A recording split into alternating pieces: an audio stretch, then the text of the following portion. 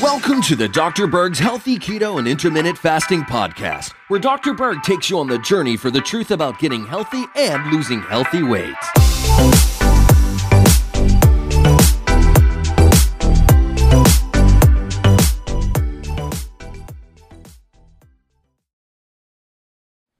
The next question comes from a guy.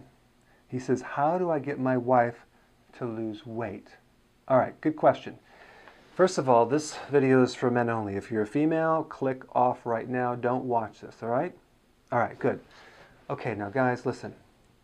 The absolute best way to get your wife to lose weight, hands down, is to pay her cash. In other words, I found the more money that you pay her, the more motivated she'll be. $5,000 does work. $10,000 works better. That was a joke, all right? Now, don't worry about the cash. Here's what you don't do.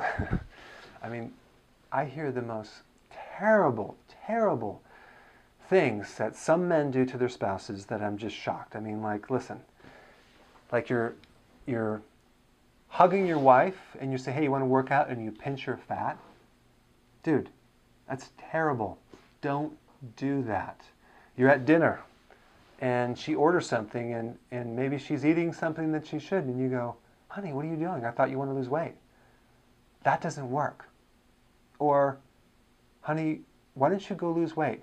Like she doesn't know she's overweight. The more you remind someone of a problem, the more you get more of that problem. You have to use a very light touch. You get what you validate. So if you're validating her being fat, you're going to get more of that. You want to validate the rightness, the times that she did work out. Use a very, very light touch. So let's say, for example, you could say something like this, honey, I'm going to go work out. Do you want to come with?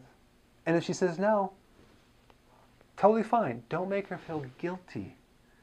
So you just have to stop invalidating your spouse, because all that does is it locks in more grief, upset, frustration.